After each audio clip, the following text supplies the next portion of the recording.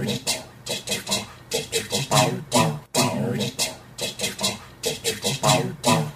was a podcast called The Sequel Cast that talked about movies. And they also talked about something else called boobies. It's the Sequel Cast. Oh yeah, the Sequel Cast. It's the Sequel Cast. www.sequelcast.com. You don't like flying, do you? What gives you that idea? You want to know the secret to surviving air travel? After you get where you're going, take off your shoes and your socks. Then you walk around on the rug barefoot and make fists with your toes. Fists with your toes? I know, it sounds crazy. Trust me, I've been doing it for 9 years. Yes, sir, better than a shower and a hot cup of coffee. Okay.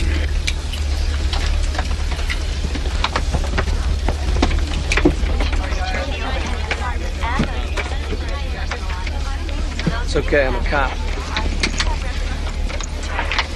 Trust me. I've been doing this for 11 years.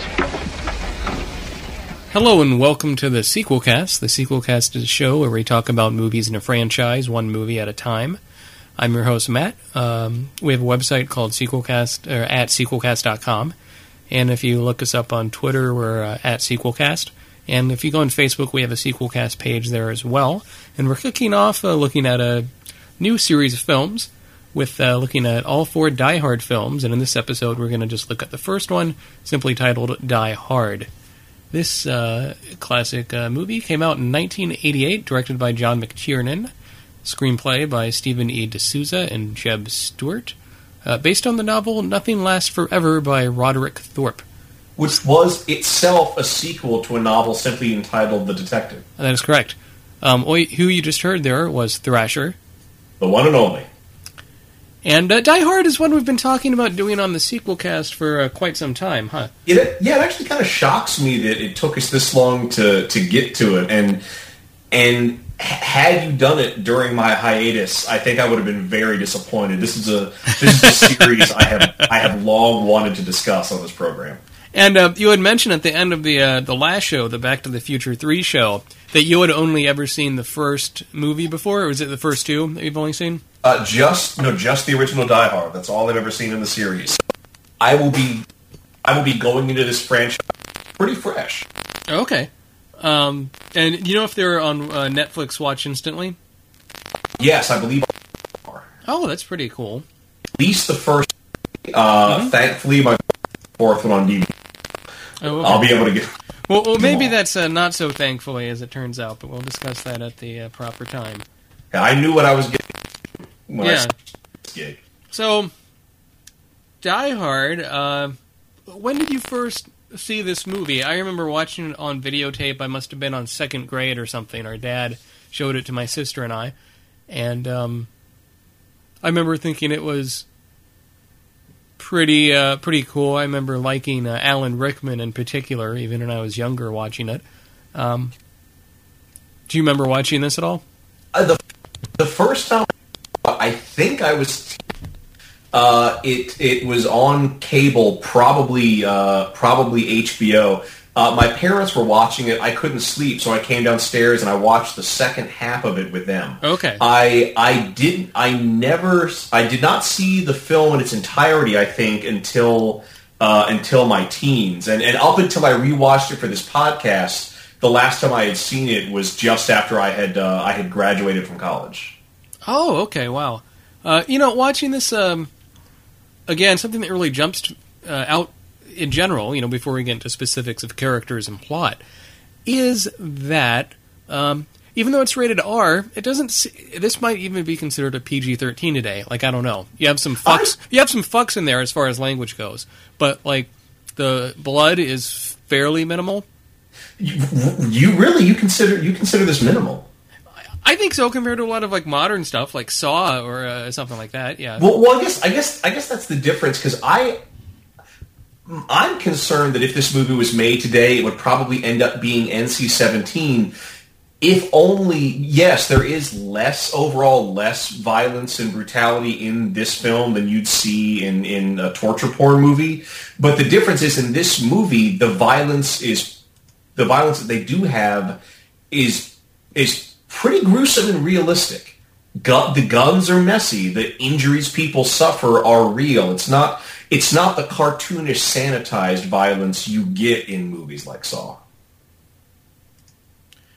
Right, and I mean, I think one thing to keep in mind that I think works with this movie, and it's something that worked with a series of movies we saw while you weren't on the show, Thrasher. Sabrina and I did some shows in the Bourne Identity movies. Mm-hmm. And I think, like Matt Damon in that and Bruce Willis in Die Hard, he looks more like a normal person. His physique is more like a normal, someone in shape, but, more like a normal person compared to the muscular monstrosities that are Sylvester Stallone and Arnold Schwarzenegger. Yeah, well, it's funny. It's funny you mention that because not only is John McClane a real, legitimate everyman character, like a dedicated blue collar guy who's pretty near the top of his game. He exists in a world where action movies exist. He actually makes reference to Arnold Schwarzenegger about halfway through this movie. This is a guy who's seen action movies where crazier stuff than this has happened. That grounds the film in reality. Yeah, that's something, but also in addition, kind of like Indiana Jones, when we've discussed those movies on the sequel cast before, Bruce Willis as John McClane gets beat up a lot in the movie. He's not always winning. He takes the punches as well as giving them. He takes the shots as well as shooting them. And I think that's something that makes the character very endearing. Yeah, John McClane is a wonderfully vulnerable human character, and we do get the chance to suffer and then triumph along with him. Yeah. So, right away, going through the actors, Bruce Willis, before this movie, was mainly known for the TV series Moonlighting. Oh, that was an awesome show. Back when the Bravo Network meant something, I used to watch reruns of that when I was in high school. And, Moonlighting went on from like 85 to 89, and this came out in 88, so Moonlighting was still going on, but it was a big change for him to be in a big action movie and, a bit of a risk. But I think also, Die Hard is humorous, but you still feel suspense in all these things. It's a bit jokey, but the characters still feel real, and Bruce Willis is, in this film at least, the John McClane character, is all by himself pretty much, and he sort of makes these wisecracks to sort of calm himself, I think, when he's in these really stressful situations. There's not a sidekick spitting one-liners back at him. Oh yeah, and he never mugs for the camera when he gives a quip. The quips, the few quips he does have, they do sound like something that you might come up with at the spur of the moment when you're under pressure. Right, and the movie doesn't stop to let him deliver the lines. No, I think the pacing holds up pretty well for an older movie. Why don't we talk about the cast a little bit before jumping into the plot? Oh yeah. So we just mentioned Bruce Willis, Alan Rickman as the Hans Gruber, I think is real classic in this movie. Like, this is the first big, major, high-profile movie role he had. And I think this would have been America's introduction to Alan Rickman. Yeah, I believe you're right. And he is excellent. he has a sense of humor. I think he does this sort of evil German terrorist thing well, but he's also kind of charming, and he... after this movie for a while, he was in bad guy roles, whether it was in Quigley Down Under or Robin Hood, Prince of Thieves. You were about to say Men in Tights, weren't you? I was, yeah. I love how the Mel Brooks version of that movie is the one that most people remember. I think in some ways it's a better movie. I don't know, but Alan Rickman is good in that one too. Except he's not in that one. God damn it! No, in Robin Hood, Prince of Thieves. Well, yeah, as the sheriff of Nottingham. Do you like him in this movie? I absolutely. I believe him both as a criminal mastermind and as the type of suave guy who can get all these ruthless people together to pull off a heist. I can believe that he has the charisma to maintain order with all these people, which is great. Like, unlike so many heist movies, or so many movies where a heist takes place, there's no moment where all the criminals try to double-cross each other. Hans Gruber is that good at keeping these people organized and working together. Yeah, and although you have different terrorists with different personalities, one of them's a nerdy black guy, and there's two that are brothers and so forth, he's really the one that has the most personality, and he's a leader, and you're right, they stand by him. And there's a nice sort of simplicity of knowing really who the bad guys are really bad. And it makes them satisfying when they get killed off throughout the movie. Yeah, bad and efficient. I mean, Hans Gruber is really surgical with the way he pulls off this crime and when he lets his subordinates get violent. Yeah, and one actor I didn't remember was in this movie was Reginald VelJohnson, who I know better as Carl Winslow from the sitcom Family Matters. Don't think about that show for too long, or Urkel will enter your mind. Just let that roll off your brain. Well, I mean, he also starred in Crocodile Dundee. He had a small part in that film. And for some reason, I'm thinking he's an Arthur, but I don't think that might not be true. The original one with Dudley Moore, not the new one with... what's his name? Russell Brand. Russell Brand. Okay, so I guess he was not in Arthur. I don't know why I thought he was. No, you're thinking of Turner and Hooch. But it's easy to get those movies confused. Oh, sure, why not? Yeah, no, he had a small part in Ghostbusters, as it turned out, as a jail guard.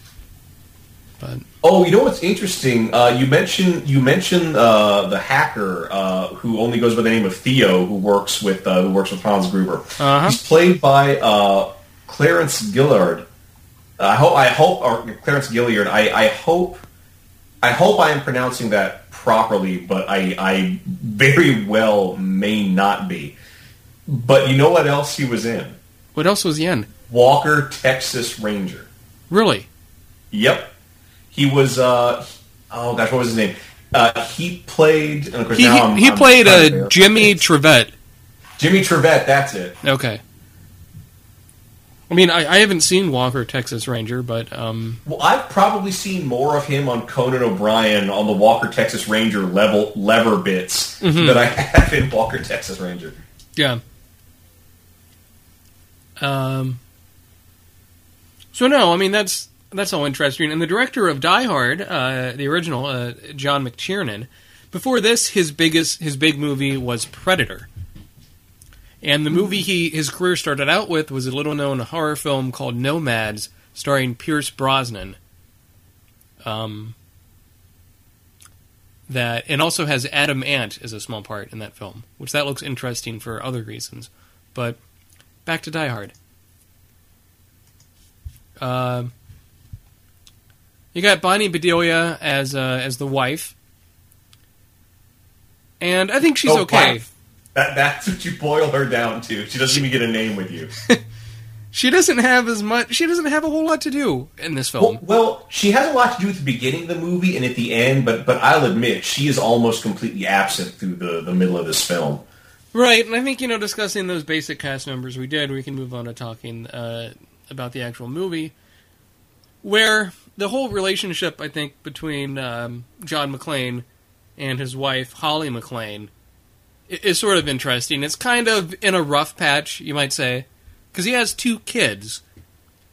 But his wife is at this, has been working in Los Angeles at a... Nakatomi Plaza. That's right, Nakatomi Plaza, for a very successful Japanese company. And Bruce Willis is a cop from New York City, and he had to finish up taking care of his cases he was working on over there. Well, that's the reason he gives, but it's at least my interpretation of the John McClane character. I think that the tension, kind of the tension that's in their marriage, it's not just the separation. It's just that, John McClane's a real blue collar guy, and his wife, when it comes down to it, is just far more successful than him. She's got a great high paying job. She's clearly moving up in that company. Yeah. And it's mentioned that the reason she moved out to Los Angeles, it all had to do with a promotion. The promotion was kind of contingent, on this, and she would the Holly McClane character. That's a woman that would have grown up. That would have grown up just after the sexual revolution. She would be from that first generation of women who kind of were brought up in the world knowing that they could go out into the business place and could climb that corporate ladder. And I think but John McClane being more blue collar, that it's kind of strange to him, and it's kind of a blow to his pride. So I think when he says he had like 6 months worth of cases he had to clear up, I think that's kind of an excuse or a stalling tactic for him to kind of figure out where he stands within that marriage. Right, and I kind of got a sense that he was really more of like an East Coast, like you said, blue-collar kind of guy, and he didn't want to have to move out to the West Coast in California. And, obviously his wife's job is successful because she can afford a live-in maid for their 2 kids. And she doesn't seem to be at home a whole lot. Or that's just guessing off what the movie shows you. It's just a small slice, an evening, if you will, an extraordinary evening in the life of this family. So, and it's very interesting. We've talked about this several times on the sequel cast, but with the older movies, the pacing is different, and it still takes quite a bit till the action really till the terrorists come in the movie and the action really kicks up a notch. Oh yeah, I love the slow burn. It's a really slow burn in the beginning where Bruce Willis is on an airplane. He has kind of an inane conversation with the guy next to him, who's like, what's the best feeling in the world is, man? You take off your shoes and your socks as soon as you go in the hotel room.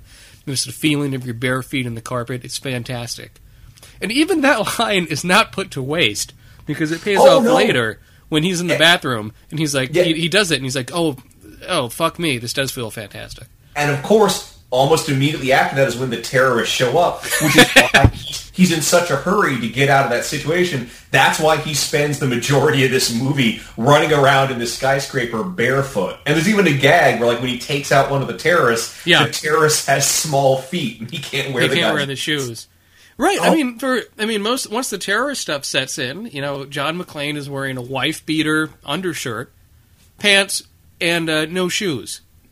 And so, that makes him extremely vulnerable. And I love what one of the movie posters for Die Hard says as the tagline. 12 terrorists, 1 cop. The odds are against John McClane. That's just the way he likes it. I don't know if that's not really accurate, because, he's really... He's a good cop, and he can fight well enough, but he wasn't planning to fight all these guys. He just was trying to go to a dinner party with his wife. That's a fancy schmancy corporate dinner party.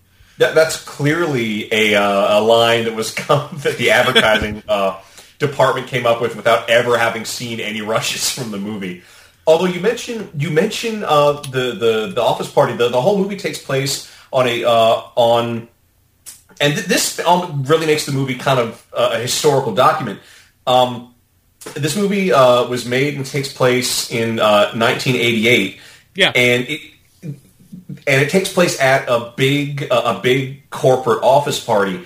And just as the death knell of the go-go 80s is coming up, and it's gonna and with the end of the 80s, the beginning of the 90s. Is when the old corporate culture starts to transition. The 90s is when sexual harassment really entered the forefront of people's minds. This is kind of the last hurrah, the last sexy, sleazy 80s office party that was just kind of a staple of both movies and the corporate culture for the decade. Right, you have a couple that is trying to do some fucking at the office party, going into the bathroom, and they see John McClane and his wife in there, and they kind of scoot out embarrassed. But of course, later they're seen when the terrorists are rounding people up. They're actually going at it in one of the different office. I never noticed that. Wow. She's topless in that scene. I need to watch the movie again. Apparently, gonna freeze frame that scene, I suppose. It's brief. It's not okay. sexy at all. It's brief and pretty horrific. These guys with guns come in and pull them off of each other and drag them outside. I mean, the other thing too. In addition with it being in the late 80s, is that this is a Japanese company, is not insignificant. At the time, Japan was doing quite well with a lot of its businesses, and there was a lot of takeovers of American companies or, encroaching into the U.S. And that was a big thing. And in the 80s, and 90s, you also had the Michael Crichton book, Rising Sun, which later became a movie about, like a big Japanese company in California. And these and companies like Nintendo and of course all the different car companies sort of becoming more popular at the time. That was a big thing in the late 80s, early 90s. Oh, yeah, Japanese tech was huge. Yeah. And I mean, now, in modern times, 2011, when we record this podcast, the Japanese companies aren't doing as well as a whole, and they're being... there's a lot of more Korean electronic companies that are doing better because they're able to make things for cheaper than the Japanese. And as far as video games go, there's not as many AAA high-budget Japanese titles as American or European developed titles. Well, that has to do with a lot of stagnation in the Japanese game development world. The Japanese RPG became such a huge part of the gaming marketplace, but that form of game has just stagnated. Sure, and I mean, there's more of those kind of... This isn't really a video game podcast, but I mean, there's more of those Japanese RPGs made for things like the iPhone or the Nintendo DS or PSP than on Xbox 360 or PS3. I mean, like, Final Fantasy XIII took several years to produce and was, in my opinion, not that great of a game. At the end of it, it looked very pretty, but it just felt so... Didn't keep up with the times and felt so removed. But that's a completely separate conversation. So, as so often happens in the sequel cast, stay on target. Getting back on Red Leader, getting back on topic, Nakatomi Plaza, have you ever seen a sexier office building? From the outside or the inside? Both. I mean, it looks nice. The level where all those sumptuous but not overwhelming offices are, and the indoor waterfall, which amazingly isn't garish, and that the corporate boardrooms with the Japanese sliding doors and all the models of upcoming development projects. This is a gorgeous office. I mean, it would be worth it to work in that office just to experience the aesthetics of the place. It's beautiful. I mean, recently I did some temp work in one of the courthouses in downtown Portland, Oregon, and inside there they had a sort of waterfall thing, but it wasn't a full-blown waterfall. It was something very slight, like water trickling off, just like maybe a few centimeters off the edge of a wall, and aesthetically that was very appealing. And in that same way, it's how... It's big. The Nakatomi Plaza in Die Hard, it's big and it's ritzy, but at the same time, it's not gauche. Yeah, there is something austere about the way they decorated this office, and it's a shame to see the beauty of this office get fucked up by bullets and C4 and everything else that gets thrown around in this movie. Yeah, and it's well worth noting that the director of cinematography on this film, the cinematographer, I guess I should say, is John de Bont, who later became a director in his own right with such movies as Speed, Twister, Lara Croft, Tomb Raider 2, The Cradle of Life.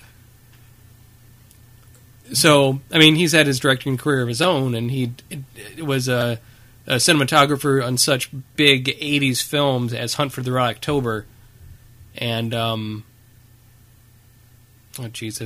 Cujo. That's an awful example. A lot of early Paul Verhoeven stuff as well, like Turkish Delight, Katie Tipple. Yeah. So, at any rate, I think the cinematography looks good in this film. You have a lot of effective use of shadows.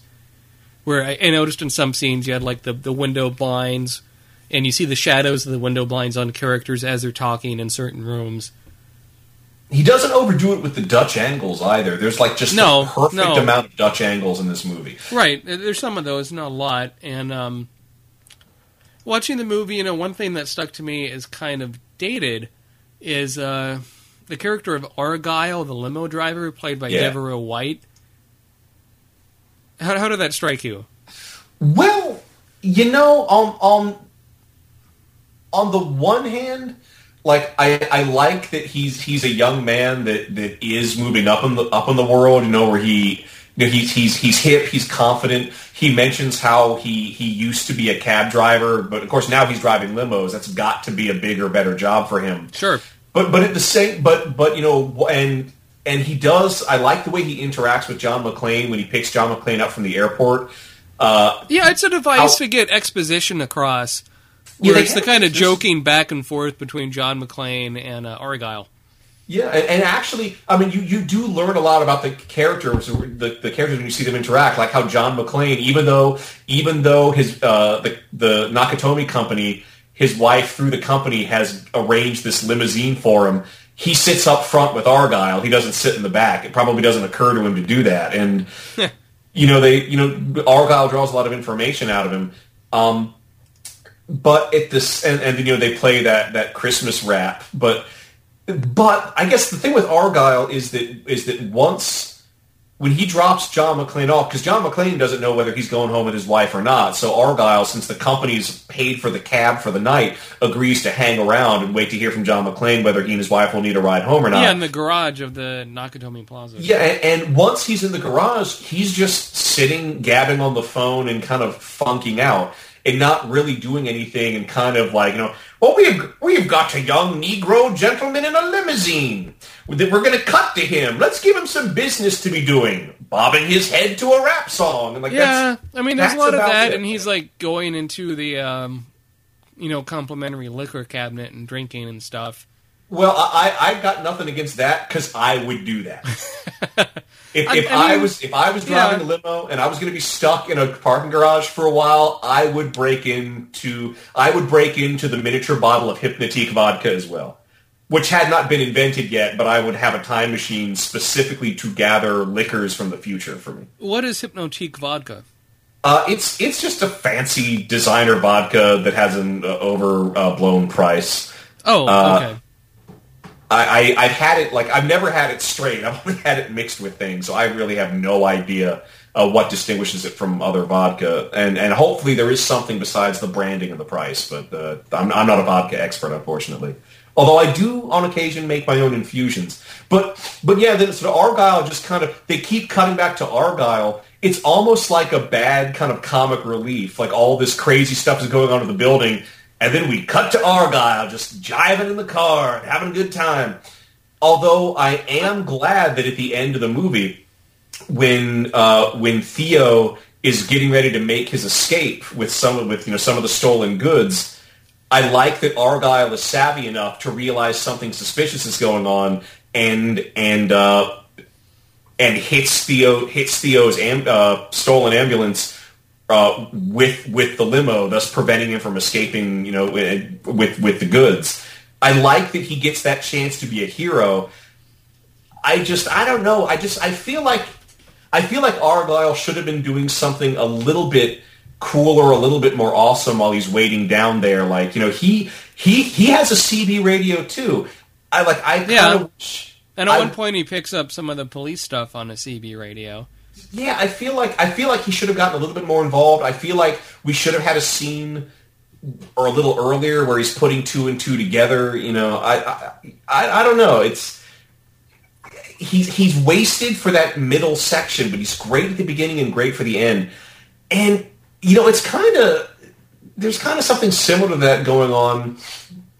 Oh, excuse me. There's kind of something similar to that going on with the character of Sergeant Al Powell by Reginald Van Johnson, who's just kind of he's just kind of stereotypical fat donut eating cop.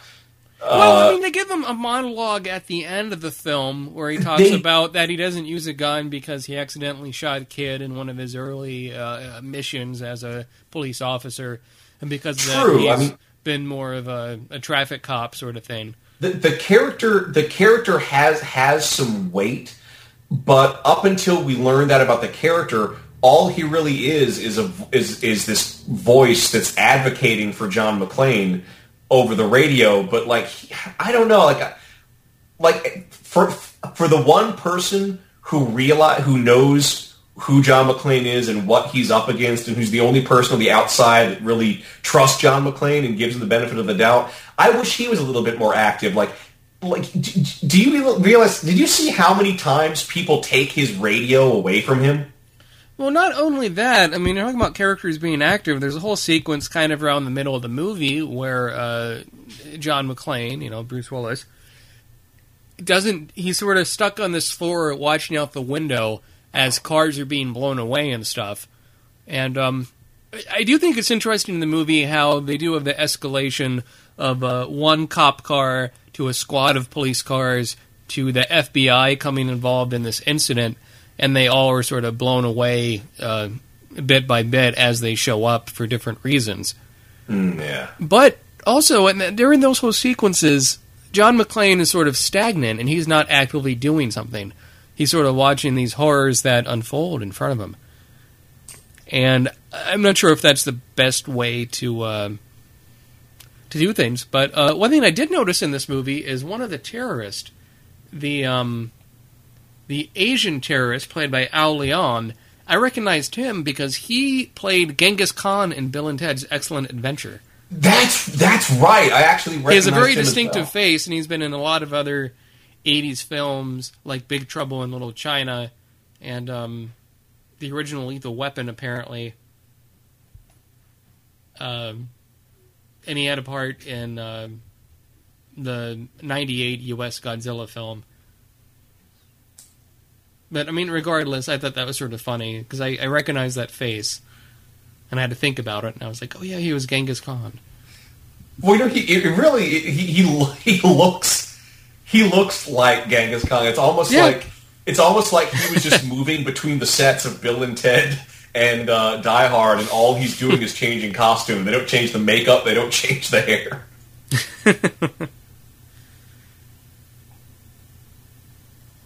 I could. So, I mean, back to Die Hard, I think, this movie influenced so many action movies throughout the years. The big joke, and in fact it was actually used in actual movie pitches, is that you pitch an action movie as Die Hard in a building is what Die Hard is. But, things like Die Hard on a bus would be Speed. And Die Hard on a boat, Speed 2. Yeah, right. Die Hard on a train. Die Hard. Wasn't that one of the Die Hards? No, but that's one of the Steven Seagals. Right. Under Siege 2, I think, was on a train. Yeah, Die Hard on an oil well, Die Hard on a submarine.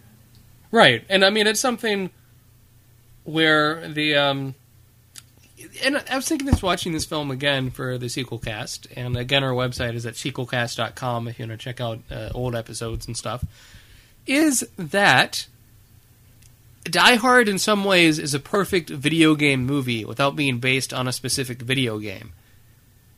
Because you have multiple floors, you have different opponents he has to face, oftentimes with multiple weapons. And without it meaning to be at the time of it being made, I think it sort of captures feelings of a video game watching it now.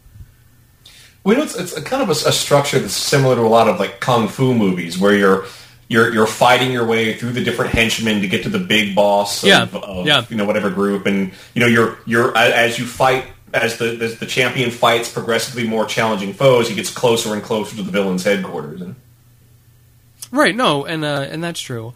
And one of my favorite scenes in this whole film is there's a time where John McClane bumps into Hans Gruber. Oh, yeah, it's towards the end, isn't it? It is towards the end. And I guess we'll talk about it now. But Alan Rickman as Hans Gruber, it kind of panics and puts on a really not very good American accent. It's about as good as the American accent that, the Hannibal Lecter guy. Oh, Anthony Hopkins? And yeah, it's about as good as Anthony Hopkins' American accent, which is not good. No. I mean, it's so, like, some words sound okay, but then certain... It's just so bizarre, but somehow John McClane buys it and sort of thinks, oh, this No, that's the thing. You think John McClane You think he buys does. Yeah. But meanwhile, Hans Gruber has a pistol hidden. And I think that's a really fun scene where, you know, they get to face off a little bit, but it's not the ultimate showdown in the film. I mean, there's so many cool ways that the terrorists are killed in this movie. I love the scene where John McClane is underneath the table hiding, and a guy is on top of the table shooting down at him. Before he gets a real chance to shoot so much, John McClane fires through the table and hits the guy. Several times in the crotch. Several times in the crotch, yeah. More bullets than what's necessary, arguably. Well, you have to be... Well, because John McClane doesn't know whether he's even hitting the guy, so he kind of has to unload and get out that spread. Right. That is true. Yeah, oh god, and I love like the very first terrorist. John McClane really almost takes down by accident because they get, you know, it starts as a shooting fight and then it just turns into a bare knuckle brawl between John McClane and the big German guy. And in the course of the fight, they both fall down the stairs, and it just so happens that when they hit the bottom, John McClane is on top of the German guy who broke his neck in the fall. It's not as if McClane was even trying to take the guy out. It's just the way fate dictated. Mm. And then, of course, it's even better. He takes the guy, ties him up. He takes the guy's machine gun, ties him up, puts him on the elevator, goes up to the floor where the terrorists are, and the elevator opens, and they see the German guy. He's wearing a sweatshirt that says, "Now I have a machine gun." Ho, ho, ho. Ho. Yeah. It's so great. I love that sense of humor. And he's wearing all the Santa Claus stuff, and what's fun, I just like how Alan Rickman walks up to it and reads it out loud, which isn't really necessary, but it's a lot of fun. Well, I don't know. I think he's the kind of villain that loves hearing himself speak, so he probably, it's for his own ego that he reads it out loud. Yeah. Oh, well, actually, if we can talk more about when Bruce Willis, or when John McClane and Hans Gruber encounter each other on the roof, and Gruber is pretending to be an employee of the Nakatomi company that snuck away. Right. I mean, it's not exactly flopping about, and he's in that suit. He looks exactly like Tom Green with the goatee. Yeah, like I like maybe. the way he's kind of freaking out. It looked. All I could think of is this is Tom Green. Tom Green is trying to freak out John McClane. I haven't thought about Tom Green in a very long time. Wow. Well, maybe you should. He's a cancer survivor. He is a testicular cancer, right? Yep.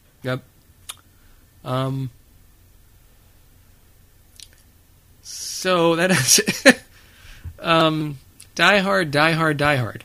Oh, you know what else? What? Because the nice thing is before McClane and Gruber ever actually meet each other, John McClane eventually gets a walkie-talkie, which he turns on to an emergency band to try to call out and get help. And of course, the Gruber and his guys are monitoring that band because, you know, the police getting involved are all part of their long-term plans for the. But it is kind of strange. He calls, you know, the police, and they say this is an emergency line. Please call 911 unless this is emergency.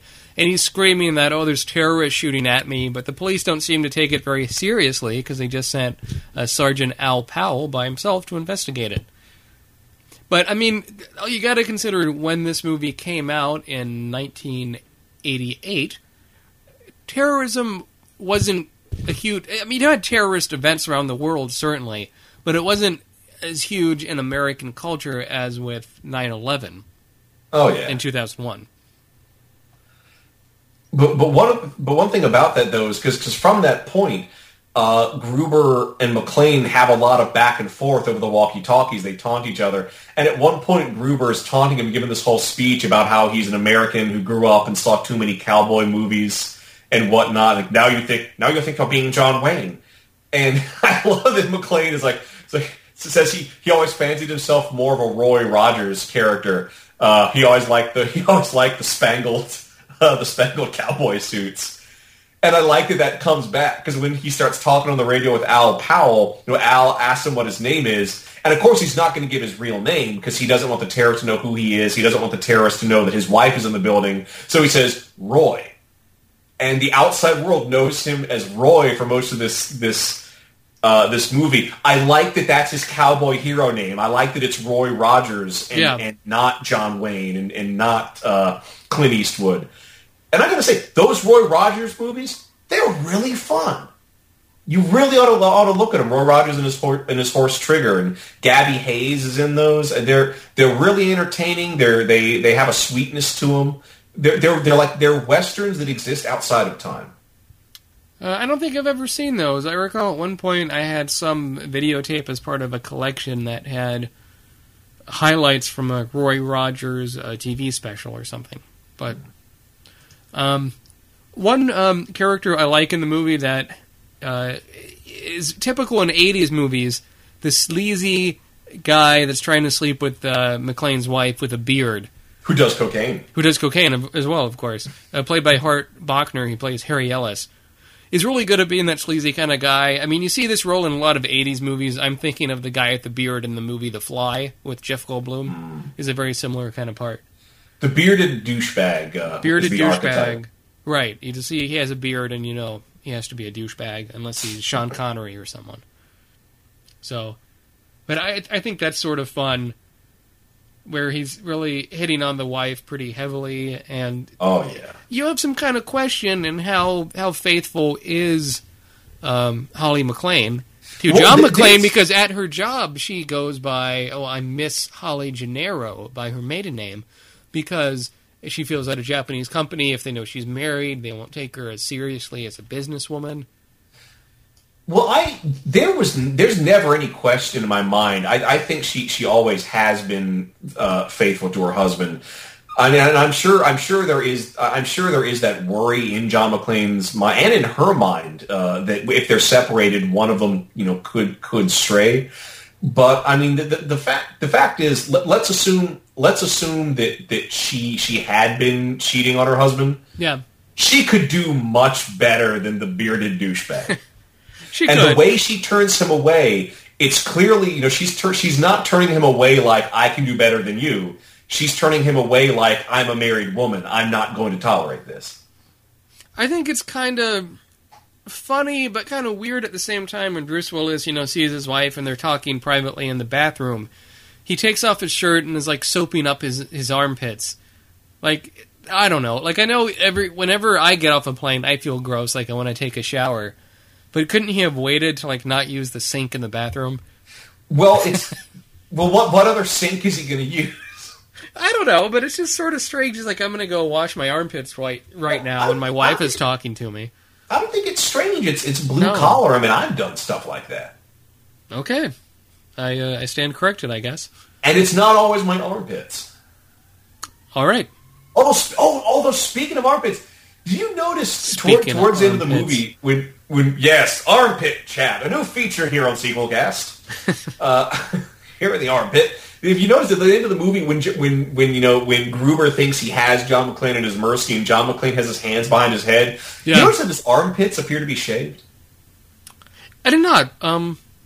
That's interesting though, because they're quite hairy when he's washing them. I noticed that much. Yeah, there's just a shadow under his arms, but there's no hair. Maybe he had an armpit double. Well, maybe he was so close to an explosion it burned the armpit hair off. And there is a hell of an explosion about midway through the movie when he steals the C4 from the bad guys. Yeah, that seemed a little over the top to me. It is. It's like because it's on the floor that blows up when he throws the explosives down the elevator shaft. Mm-hmm. It is a floor that's under construction, so we know there's nobody down there. Nobody's really going to get injured. But at the same time, the explosion is so big and covers the entirety of the floor. It's like they were keeping. It's like that's where they were keeping all the acetylene in the building or something like that. But what, he's just doing that just to get the attention of the police down below that this is a serious situation? To get the attention, but also to deny the bad guys a very potent weapon. You can only blow up that stuff once. I do appreciate in this movie you have sort of the conflict between the FBI agent and Sergeant Al Powell, where they're like, well, how do you know this John McClane guy that's talking to you, or this Roy Rogers guy, is isn't one of the terrorists? And I think that's a valid point to bring up. But at the same time, Powell, he has that kind of good cop instinct. He can tell another cop, if you're not a beat cop, you can't really explain that to other people. You can't explain the cop sense. But it's like that in a lot of professions. You know how to spot somebody who does the thing that you do. It's like that with a lot of guys in the Army as well. That's true. That's very, very true. The music in Die Hard is sort of interesting that there's not a lot of it. There's a lot of sort of Christmas music. Do you think that works? Yeah, I think it works really well. I mean, and it is appropriate for the season. I like that they don't hit you over the head that it's Christmas. Like the decorations in the Nakatomi building aren't out there. I think only that plastic Santa Claus with the hat is the only real. And the Christmas tree in the lobby, those are the only real Christmas decorations that are up. They didn't go overboard with that, and that touch of Christmas music, does let you know what time of the season this is and what everybody's probably thinking about and would rather be doing than being held hostage. And even the Christmas rap, it's a real silly. But it kind of makes sense. That's the cheesy kind of Christmas rap that you would get playing on the radio in that era. Oh, but we got to talk about the use of Ode to Joy. It's used quite a lot in this film. I mean, it's used so well. Are you talking about the scene where they break into the safe finally? Yeah. Yeah. It does this very, an orchestral arrangement of Ode to Joy while it does close-ups to the different terrorists, and they're so happy they've broken through all 7 levels of the safe. Broken 7 seals, as it were. Yeah, not level seals. And I mean, that's something that, that takes the terrorist a long time to do. Yeah, I like that. I like that it's not okay, we hacked the code, we're in. I like that they have to decrypt things. I like that part of what the terrorists are in there for is they're getting these, they're getting the money from the bonds in the safe. They're criminals disguised as terrorists. Right, but they're also, aren't they demanding the release of, Germans? Yeah, but that's just a distraction. When they finally get in contact with the FBI, Hans Gruber just rattles off a list of political prisoners he demands be released. And, he even jokes about that last person I just read about them in Time magazine. He has no political agenda. It's all a stalling tactic. It's all to distract the FBI and the police to make them think that they're dealing with one sort of criminal activity when in fact they're dealing with another. These guys just like the go-go 80s businessmen, they just want to be rich, except that for them to get rich, they're going to steal a whole bunch of savings bonds. Or bear bonds. I'm sorry. Right, I must have missed that part. I guess I was sort of. It's a great scene because they make that clear. They have no political agenda. I'm sure individual members probably have a political agenda and will probably funnel that money towards some operations. But it's pretty clear to me that Hans Gruber, Theo, and most of them are just in it for the money. They've just decided, fuck politics. I'm just going to be rich and live in my own private little kingdom. It's fun to see what glee they have. They seem to really enjoy what they do. Oh yeah, it's a challenge, and they relish the challenge. Even when things start going wrong, Hans Gruber never fumes and yells and threatens. He just maintains the same level of threatening authority, and just says, "Oh well, this is just this is just a complication, a monkey in the works. We'll forge ahead." I think the newscaster stuff in the movie I could have lived without. There's not a whole lot of it, but it just seems like an unnecessary additional group of people to bring to the scene in addition to the police and the FBI. Yeah, but it does serve a useful purpose though, because when the reporters get involved, the reporters track down McClane's. They find out who McClane is. They track down his family. They get his kids on camera, and then that's how Hans Gruber learns about John McClane's wife, because he sees that photo that has the kids and the woman, and sees John McClane. So that still plays into the movie. It still serves a purpose. It does. And, to be fair, they also don't spend a lot of time with the kids, which I think is fine. I mean, had the kids been at this Christmas party, it could have been... Oh, Lord, no. You would never have... There's too much coke and sex at these things. They would not have kids. Unless the party was in Taiwan. That's true. I just think overall this movie holds up pretty well. I don't think it has a lot of really fun action, even though, sometimes it is an action movie. It goes kind of into the preposterous, where John McClane is hanging onto a fire hose that goes off the side of the building, and he shoots his way back in, which is really cool to watch. It seems plausible in the moment, although I'll freely admit I don't know if Mythbusters has tackled that one yet. I wish they would, though. They probably could do a whole episode on Die Hard myths. Oh, I'm sure. One of the scenes that I remember from Die Hard so much is where John McClane's trying to hide, and the terrorists shoot the glass because they know he's barefoot, and he has to walk in the bare feet over the glass, and his feet are all cut up, and he's digging chunks of glass out of his feet.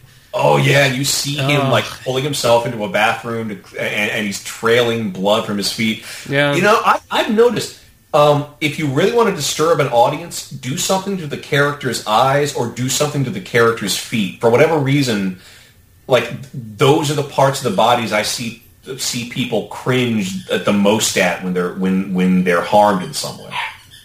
Right, and walking on glass, I think that's something, not everyone's been shot at. But almost everyone, I'm sure, is stepping on a piece of glass or cut their foot somehow. And it's just not a great experience. It's something that lets you relate to John McClane more. Oh, yeah, that's something I love about John McClane, though, is he gets injured. His injuries stick with him. Yes. From that point on, he's limping because he's walking on cut-up feet that he's barely bandaged up with torn strips of cloth. I mean, he takes some punishment in this movie. And I do like at the end of the movie, there's a nice reveal where one of the, Hans Gruber is dealt with. He's knocked out the side of the building and falls to his death. And there's one terrorist still alive that comes out with his gun and is ready to shoot at John McClane. Oh, yeah, the German guy's brother who wants to avenge his brother's death. Yeah. And then all of a sudden, you hear these shots ring out, and you don't know who they're from. And you see it's from Sergeant Al Powell. Yeah, he's sort of reached his hero moment. He's gotten over the trauma of his past. He drew his gun and took down a real threat.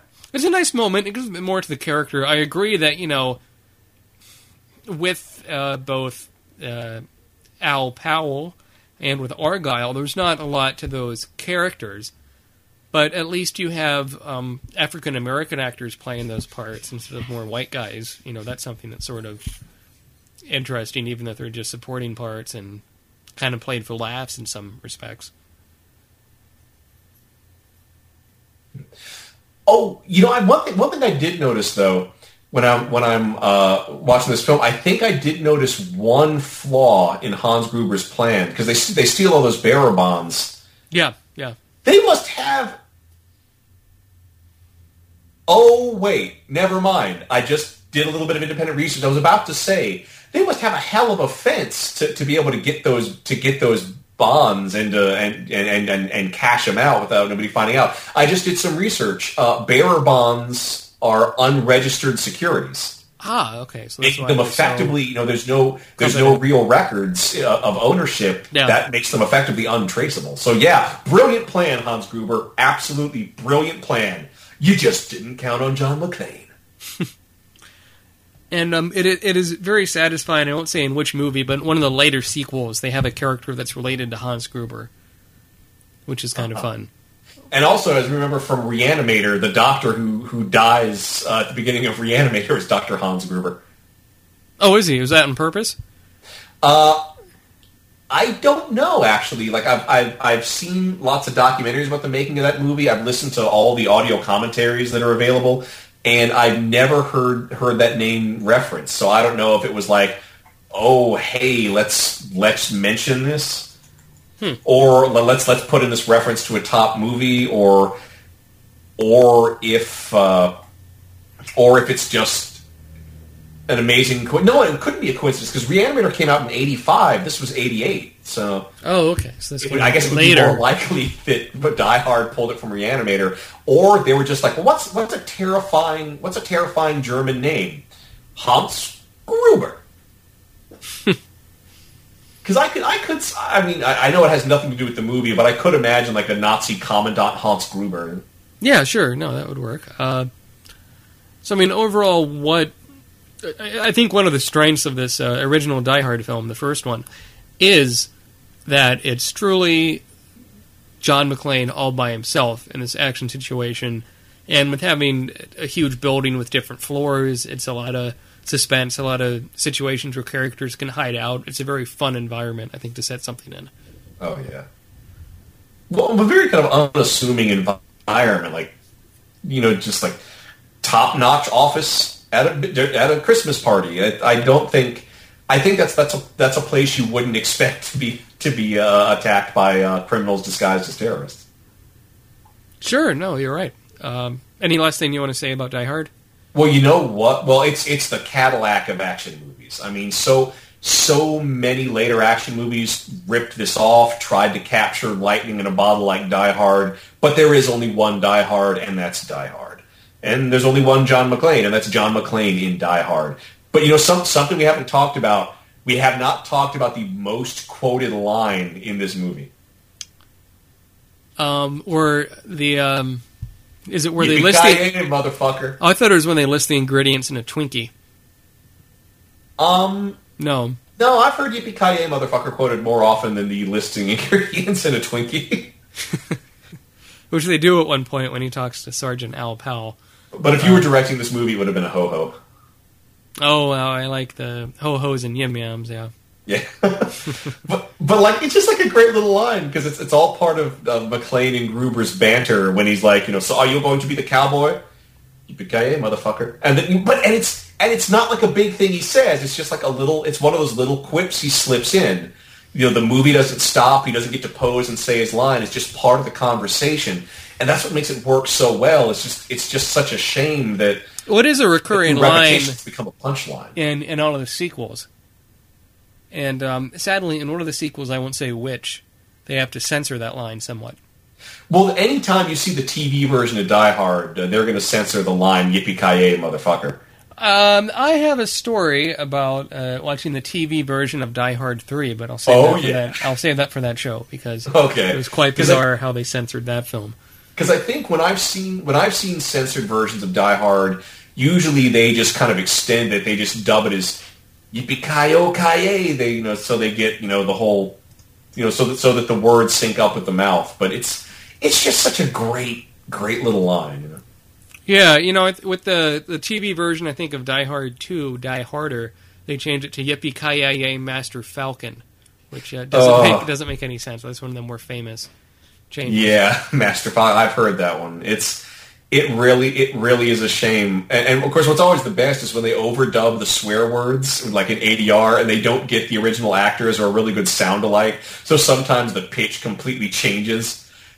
Oh, yeah. It's just one movie where like it's just so clearly different, the different voice. For whatever goddamn reason, when they used to show anime on the Sci-Fi Channel and they showed Dominion Tank Police, there's some swearing in that, but it's not excessive. And they overdubbed damn them to darn them, and it's just like, darn those tank police, darn them, darn! And it's so clearly an intern that they got to dub that line.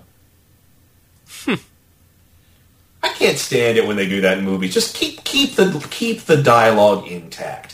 When you are being shot at, you will probably swear.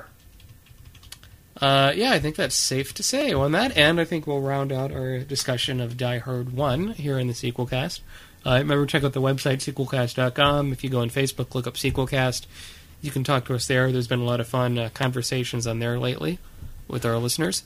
And Twitter is at Sequelcast. So, until next time, this is Matt. And Thrasher. Saying, let's say yippee-ki-yay, motherfucker. Well, I was hoping we could do, when Alexander reached the end of his domains, he wept, for he saw there were no worlds left to conquer. Okay, let's try that. Okay. So this I is don't know Matt. if we can keep it synced. Maybe we should just do the yippee-ki-yay. Nope, we'll try that one. I've already forgotten what it is. We gotta go. Okay. Okay. So until next time, this is Matt. And Thrasher. For Sequelcast, saying... Yippee-ki-yay, motherfucker. I thought you were gonna do the Alan Rickman thing, but that's okay. Oh, would you like me to? Sure. Okay. So until next time, this is Matt. And Thrasher. For Sequelcast, saying... When Alexander reached the edge of his domain, he wept, for he saw there were no worlds left to conquer. Maybe yippee-ki-yay was better. Okay. Good One night. of the benefits of a classical education. Yes. All right. Good night. I gotta have dinner. Good night. Okay, bye. It was fun. No, I enjoyed it. Oh, the weather outside is frightful, but the fire is so delightful. And since we've no place to go, let it snow, let it snow, let it snow. It doesn't show signs of stopping, and I bought some corn for popping. The lights are turned way down low. Let it snow, let it snow, let it snow.